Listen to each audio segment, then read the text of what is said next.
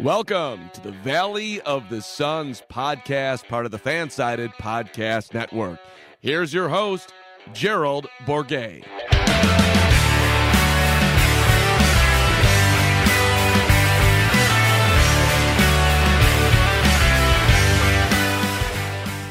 Welcome, Valley boys and girls, to another episode of the Valley of the Suns podcast, part of the Fansided Podcast Network.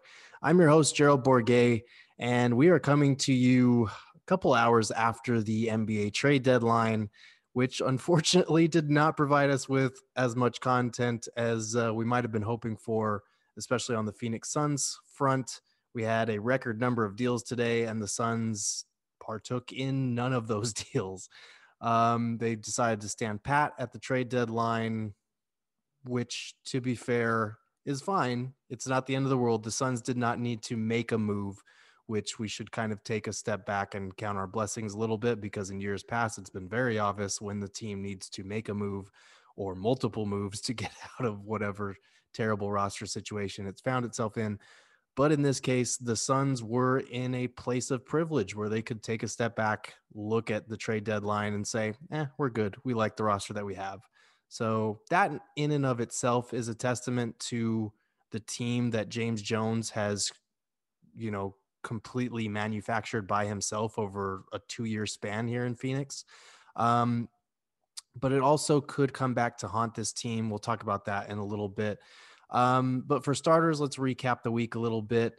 In the last couple of days, the Suns did a very Suns thing that we've seen them do multiple times this season, and they lost to an inferior opponent. They lost to the Orlando Magic despite being up by as many as, I think, 13 points in the first quarter, which, it's the first quarter. Over the span of a 48-minute NBA game, things are like that are going to happen. You're going to lose a lead. But keep in mind, just a few weeks prior, the Suns had done something similar. They went up very early on the Orlando Magic in that first quarter as well. Devin Booker went crazy. And the Phoenix Suns just kind of cruised the rest of the way because they set the tone early, and they were facing an inferior Magic team. They were facing them again. And in this case, they were facing them on the eve of the trade deadline when so many of the Magic's players were involved in all these trade rumors, and they still couldn't get it done. I think in this case, it was kind of like a last act of defiance for some of these Magic players to, not just establish their trade value, but remind the Orlando front office, like, hey, we're still good.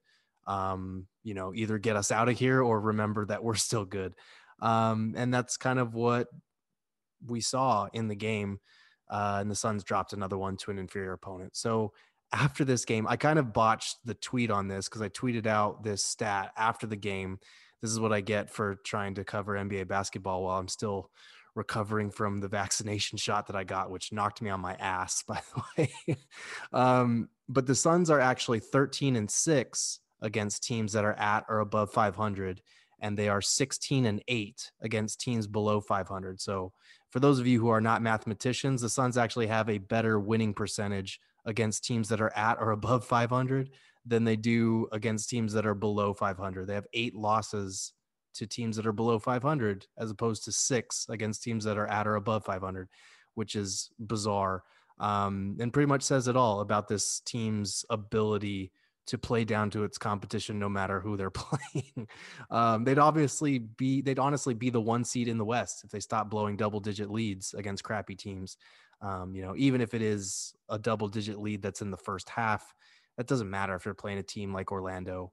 Monty said he wasn't frustrated after the loss and kind of chalked it up to guys being tired and it being the second night of a back-to-back. And I get that, but it's Orlando. You got to beat Orlando. You got to start winning games like these. And I think in this case, Monty gave Devin Booker too long of a break between the first and the second quarter. I think Booker had like 12 first quarter points. And he sat with like 2 or 3 minutes left in the first quarter and then didn't come back until like the 6 or 7 minute mark of the second quarter. That was just too long to leave him on the sidelines, even if he's trying to like help the bench play through it with the bench's recent struggles, especially Dario Saric. But, this is something that's come up with Monty before. So hopefully it's not something we see too often moving forward. The good news is that the starting unit is up to a positive net rating on the season, which is great considering how bad it was there for most of the season and even until about as recently as 3 or 4 weeks ago. So the Suns starting lineup is on the right track. And despite all their struggles against teams below 500, they're still tied for the third best record in the NBA. They have the third best point differential. They have the third best net rating, and they're one of only 3 teams in the NBA with a top 10 offensive and defensive rating. All of those things are typically indicative of teams that can compete for championships. So, um, this is still a very good team, and come playoff time, they won't have to worry about playing teams that are below 500. Maybe if they were at the top of the East, that'd be a different story, but they're in the West. So all of the teams that are going to be making the playoffs are going to be at or above 500. And there's only one team in the NBA with a better record against teams that are at or above 500. That's the Utah Jazz, who are 17-6. The Suns are 13-6. And then following up, the Suns are the Nets at 14-7. But if you're looking for a comparison, a lot of these other teams that are more generally seen as like playoff threats or title contenders haven't fared as well against the game's best competition. So the Sixers are only 11-9 against teams at or above 500. The Bucks are 9-8. The Clippers are 12-10, and both the Lakers and the Nuggets are 11-10. So, don't panic. I know it's easy to panic with this team because it seems like their wins are these triumphant, statement wins, and then their losses are just these debilitating, inexplicable losses to bad teams. But they are winning the games that matter, and come playoff time, all of those games will matter. So that is a good thing, at least. But let's switch gears and move on to the trade deadline. Like I said, not a lot to talk about for the Phoenix Suns in this case. They did nothing at the trade deadline. They did make a trade last week for Torrey Craig and got him for basically nothing, which was a good move to kind of bolster up the rotation there. He's basically looked like a more stable version of Abdul Nader, because Nader can be a little bit erratic. He makes a lot of mistakes. But Torrey Craig is a better defender, and so far he's been a great cutter, a good slasher, just a smart player who's made a lot of under the radar plays. So that's been good for the Suns. And it's not the end of the world that they didn't make a move on Thursday for the trade deadline. However, their depth, which is a huge advantage right now, like I've said in the past, they have the Suns bench has the league's best total point differential. I think it's plus 107. And it's by a mile. The next best team is like plus 79 in total point differential on the season. But that depth is going to matter less come playoff time because rotations are going to get chopped down to 8, maybe 9 guys. And that matters a lot more for a team that has 4 players, 4 of its top 7 players who have never played in a playoff game. So that's Devin Booker, that's Mikal Bridges, that's DeAndre Ayton, and that's Cam Johnson. That's 4 of their top 7 players if you throw in Chris Paul, Jay Crowder, and Dario Saric, who have never been to the playoffs before, have never experienced that. I think we all agree that Devin Booker is probably going to be fine in that setting. He's been waiting years for this moment, and we saw what he did with playoff implications on the line in the bubble. But we don't know how it's going to affect Cam Johnson. We don't know how it's going to affect Mikal Bridges, and we especially don't know how it's going to affect DeAndre Ayton. There might be some nerves there because this is their first playoff series that we're going to see from them. So, when those rotations get shorter and you're relying on a lot of guys that don't have playoff experience, it might have been a good idea to add another player to that top 8-man core that you're going to be rocking with in a postseason battle. So, that depth is going to fade away a little bit, and the Suns are going to have less of an advantage on that front. So they better be hoping that a lot of these youngsters are ready to go when the playoffs kick off. The part that was rough about the trade deadline wasn't as much the Suns not doing anything as it was some of the teams around them getting better. The most notable example is obviously the Denver Nuggets, who are 3.5 games back of the Suns right now in that 5 spot. They made a trade for Aaron Gordon, and they also made one for JaVale McGee. And those were both 2 Suns targets that we've mentioned in the past on the last episode, actually, about potential Suns trade targets. Aaron Gordon is a really good defender, and he's an improved 3-point shooter. He's given the Suns problems in the past as far as his defense is concerned. He's a guy that can guard those threes, those fours, a lot of the guys that the Suns are going to be trotting out there and give them problems with his strength on the other end. So that's not great for the Suns that the Nuggets got their hands on him.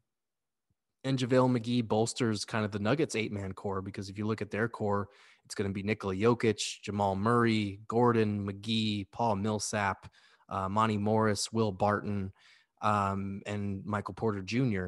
That's a pretty solid 8-man core there. I still like the Suns better, probably. But you got to factor that inexperience in there as well.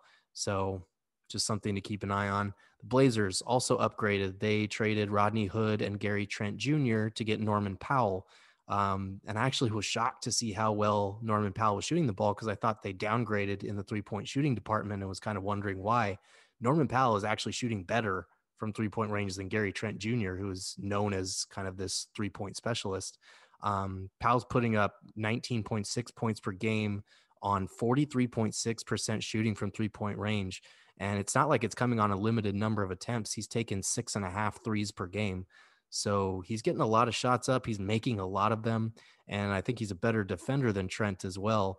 So the Blazers, who are also 3.5 games behind the Suns, got better. And then there's the Dallas Mavericks, who gave Luka Doncic 2 more shooters in JJ Redick and Nicolo Melli. Redick's not shooting the ball as well this season. I think he's like around 36%, but Luka and Rick Carlisle are going to get the best out of him. And the prospect of being on a better team than the Pelicans is probably going to get a better performance out of JJ Redick. And they just have the offense and the distributors to make that shooting matter a little bit more. So the Mavs are 5 games back of the Suns. And even if these 3 teams that I'm talking about don't like catch the Suns or pass them in the standings, there's still tougher first round matchups for the Suns now, depending on where these teams all finish. I think unless the Suns like randomly decided to start losing and fell back to 4th or 5th, they're probably not going to have to worry about the Nuggets in the first round, but maybe the second round now that they're a better team, depending on what happens with the Lakers' health or the Clippers' pandemic P problem. You never know who's going to be waiting in that second round or even that first round now. Because the Mavericks are currently in the 7th spot. If the season ended today, they'd be facing the Mavericks.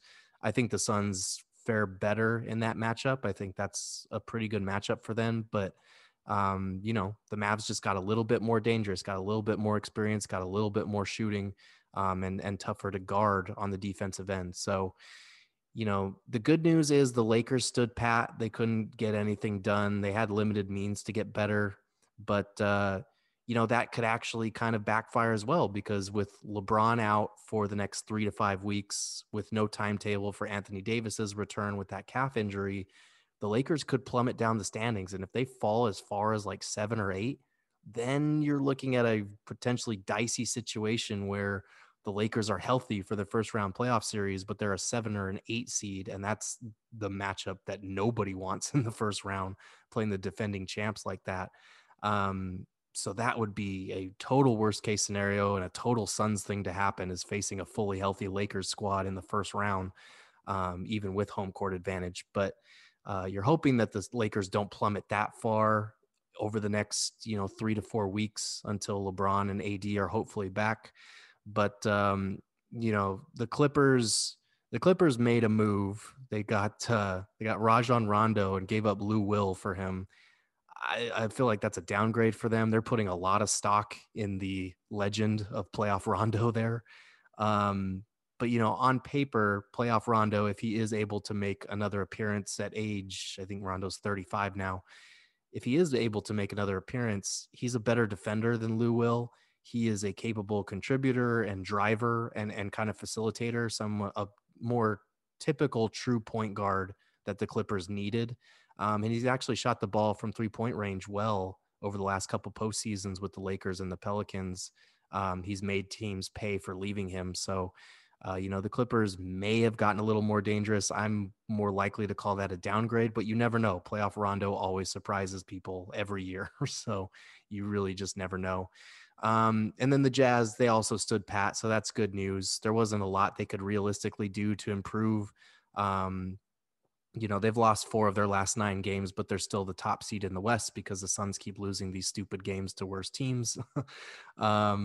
but yeah, their core is kind of built on the chemistry that they've built on both ends of the floor. So making a trade wouldn't make sense for them. The good news is they stood pat, and like I said, they've lost 4 of their last 9. So maybe they continue to kind of come back down to earth a little bit, and the Suns are able to sneak into that 1 spot. But they got to stop playing down to their competition. So who really knows at this point? Um, but yeah, like I said, kind of limited number of topics to talk about with the Suns since they didn't make any moves. They're standing pat and they are comfortable with their rotation. They're legitimately 3 players deep at every position, which is great.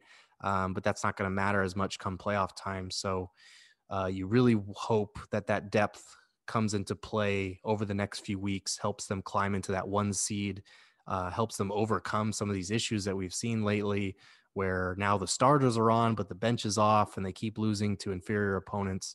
Hopefully they're able to kind of shore up some of these deficiencies over the next few months and make the most of the depth that they have to make that run for the 1 seed, and then be prepared to shorten that rotation come playoff time.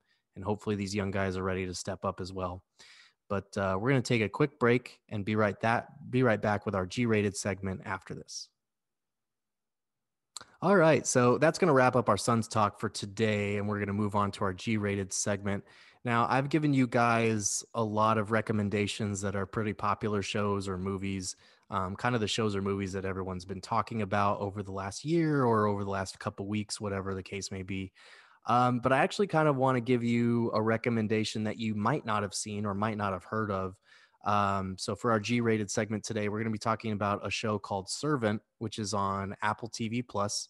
I know not a lot of people have Apple TV Plus because it only has like a handful of shows and only like half of them are worth watching. You know, Ted Lasso, The Morning Show, and the rest are just kind of hit or miss.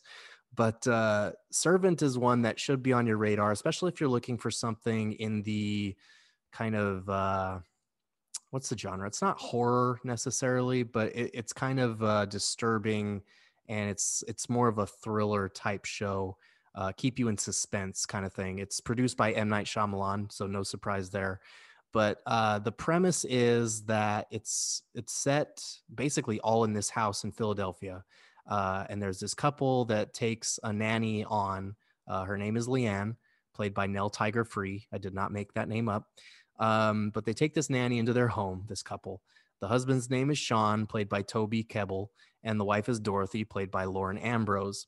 And they're actually, it's basically a 4-character cast for the most part. There are other minor characters that pop in and out, but it really revolves around these 4. So the nanny, the husband, the wife, and then the wife's brother, Julian, who is played by Rupert Grint, aka Ron Weasley. And it's great. Like, he's the comic relief for a show that's otherwise pretty dark and foreboding. But if you've ever wanted to hear Ron Weasley say fuck and things like that, this is a great show for you. You're going to love it. But so they invite this nanny in to take care of their child. And the twist is that their child is a baby. It's a lifelike doll, which Dorothy is prescribed as transitory object therapy after she suffers a full psychotic break because their real son, Jericho, died. Their real baby died at 13 weeks old.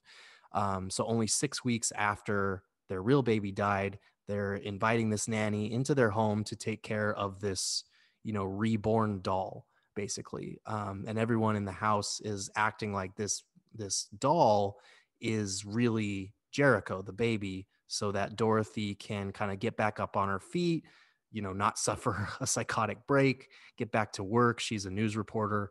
And so it's kind of a weird thing, but Leanne comes into this house and without even having to be told to act like this, doll is a real baby, she kind of starts doing it. So it's very unsettling because Leanne starts off as this very creepy, weird babysitter who's totally just going along with this idea that this this doll is an actual child.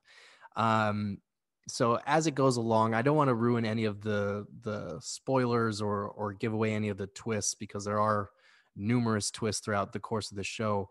But I will just give broad strokes here. So Leanne is kind of creepy, and it turns out that she was sent to this couple as part of a cult. And she kind of has these supernatural abilities. She's very religious. This cult is obviously religious. But when she prays or when she self-flagellates, she like whips herself, she is able to do some unnatural shit. Like, so by the end of the first episode, they go upstairs because they hear crying on the baby monitor, which is on, but it's never going to do anything because it's a doll. But they hear crying on the baby monitor, and they go in there, and this is, I think, Leanne's first night or second night in the house. They go in there, and there's an actual baby where the doll was. So, um, Sean and the brother Julian are freaking out because obviously, like, whose baby is this? Where did this baby come from? But they can't act on it or show it because, then it's going to give away to Dorothy. Like, Dorothy takes it in stride. She doesn't notice the difference because she's thought this doll was her baby the whole time. So they can't do anything and be like, well, what do we do with this baby? Because if they do, then they'll be revealing to Dorothy that this whole time she's been treating a doll like a baby and she'll suffer another psychotic breakdown. So it's very interesting how they try to navigate um, that that rocky terrain between keeping Dorothy sane and worrying, like, where did this new nanny steal a live baby from? So it's very unsettling, and like the way that it's filmed, so it like twists your belief in who is sane and who isn't, like what Leanne is capable of, whether she's a victim, like what this cult that she's a part of is capable of, like who's in the right, who's in the wrong, who's guilty, who's not. It's a very interesting show, and it doesn't lean too heavily into like religion or anything, but the religious component is an aspect as far as where Leanne is able to do some of these supernatural things. And it's unclear, like, kind of what God she's praying to and what this cult believes in, but it's obviously some pretty creepy shit that comes to light about all of these characters in the show. Um, and like I said, I won't spoil anything, but the show, 99% of it takes place in this one house where they live in Philadelphia. It has like multiple floors and whatnot, so it doesn't get stale, but it's filmed so claustrophobically that it really hones in on the madness and this sense that all of these people are kind of trapped by their relationships and their commitments to each other. And all of these people are just kind of unstable. So at one point, like, the baby goes missing, and Leanne tries to take another job with another house that has a lot of kids, and the parents are like grandparents and they're very sick. Um, and Dorothy basically poisons and kidnaps her to get her back. And the cult tries to get Leanne back and get her to forget about this new family, this Turner family that she's been taking care of. And she stays loyal despite the awful things that she finds out about the Turners. And season 2, which wrapped up last Friday, a week ago, basically ends with Leanne inciting a full-on war with this cult. So it's going to be, I have no idea how this series is going to play out. Like, I honestly have no idea what's going to happen on a week-to-week basis with this show. And season 1 was kind of frustrating because it didn't wrap up really anything. It was one of those shows that leaves you with way more questions than answers. It was more of a slow boil, but I feel like in season 2, that slow boil is really starting to rise. And it does leave you with questions still because there is going to be a season 3 of this show. But it's far more interesting and a little bit more fast paced in season 2. It feels like a lot of stuff actually started happening in season 2. So I hope that it's able to eventually deliver on all the creepiness and head fuckery that's that's at work here so far. But it really is serving up kind of an interesting combo, and it's a very different show than a lot of ones that are on right now. So I definitely recommend checking it out at least and seeing if you can get through season 1. I feel like season 2 is much more rewarding, just because it's impossible to guess what's going to happen next and what's going on, and who is playing what role in this madness. And the actors are really good too, because Sean, you feel for him. He's just trying to keep his wife sane and hold on. He's dealing with his own depression as far as losing his son, and he's trying to keep his wife sane, but he's also like not trying to kidnap a child that he thinks is someone else's. And then there's Julian, who has his whole issues, but is kind of the comic relief. And Dorothy, who's played by Ambrose, is just really good at straddling the line between sympathetic and like straight loony, because you feel bad for her for what she's suffered through. and the role that she played in all of this happening. But she's just clearly bonkers as well. And she really straddles that line between sanity and sympathetic. So it's a really interesting show. Like I said, very claustrophobically filmed, and definitely worth checking out. For my G rating for this show for the first 2 seasons, I'm going to give it a 7.5 out of 10, which seems low. Normally if I'm really recommending a show, I'd probably give it an 8 or a 9. But I'd say 7.5 is good. Like, this is a good show, and I feel like it could get great if it goes in the right direction for season 3. But definitely an underrated show that not a lot of people are talking about. And if you're looking for something different to try, I would highly recommend it. But that's going to do it for this episode of the Valley of the Suns podcast. Please make sure to subscribe, tell your friends, write me a review with a couple of shows or movies you've watched recently, and maybe we'll talk about them on a future show. But for this episode, this is Gerald Bourguet signing off.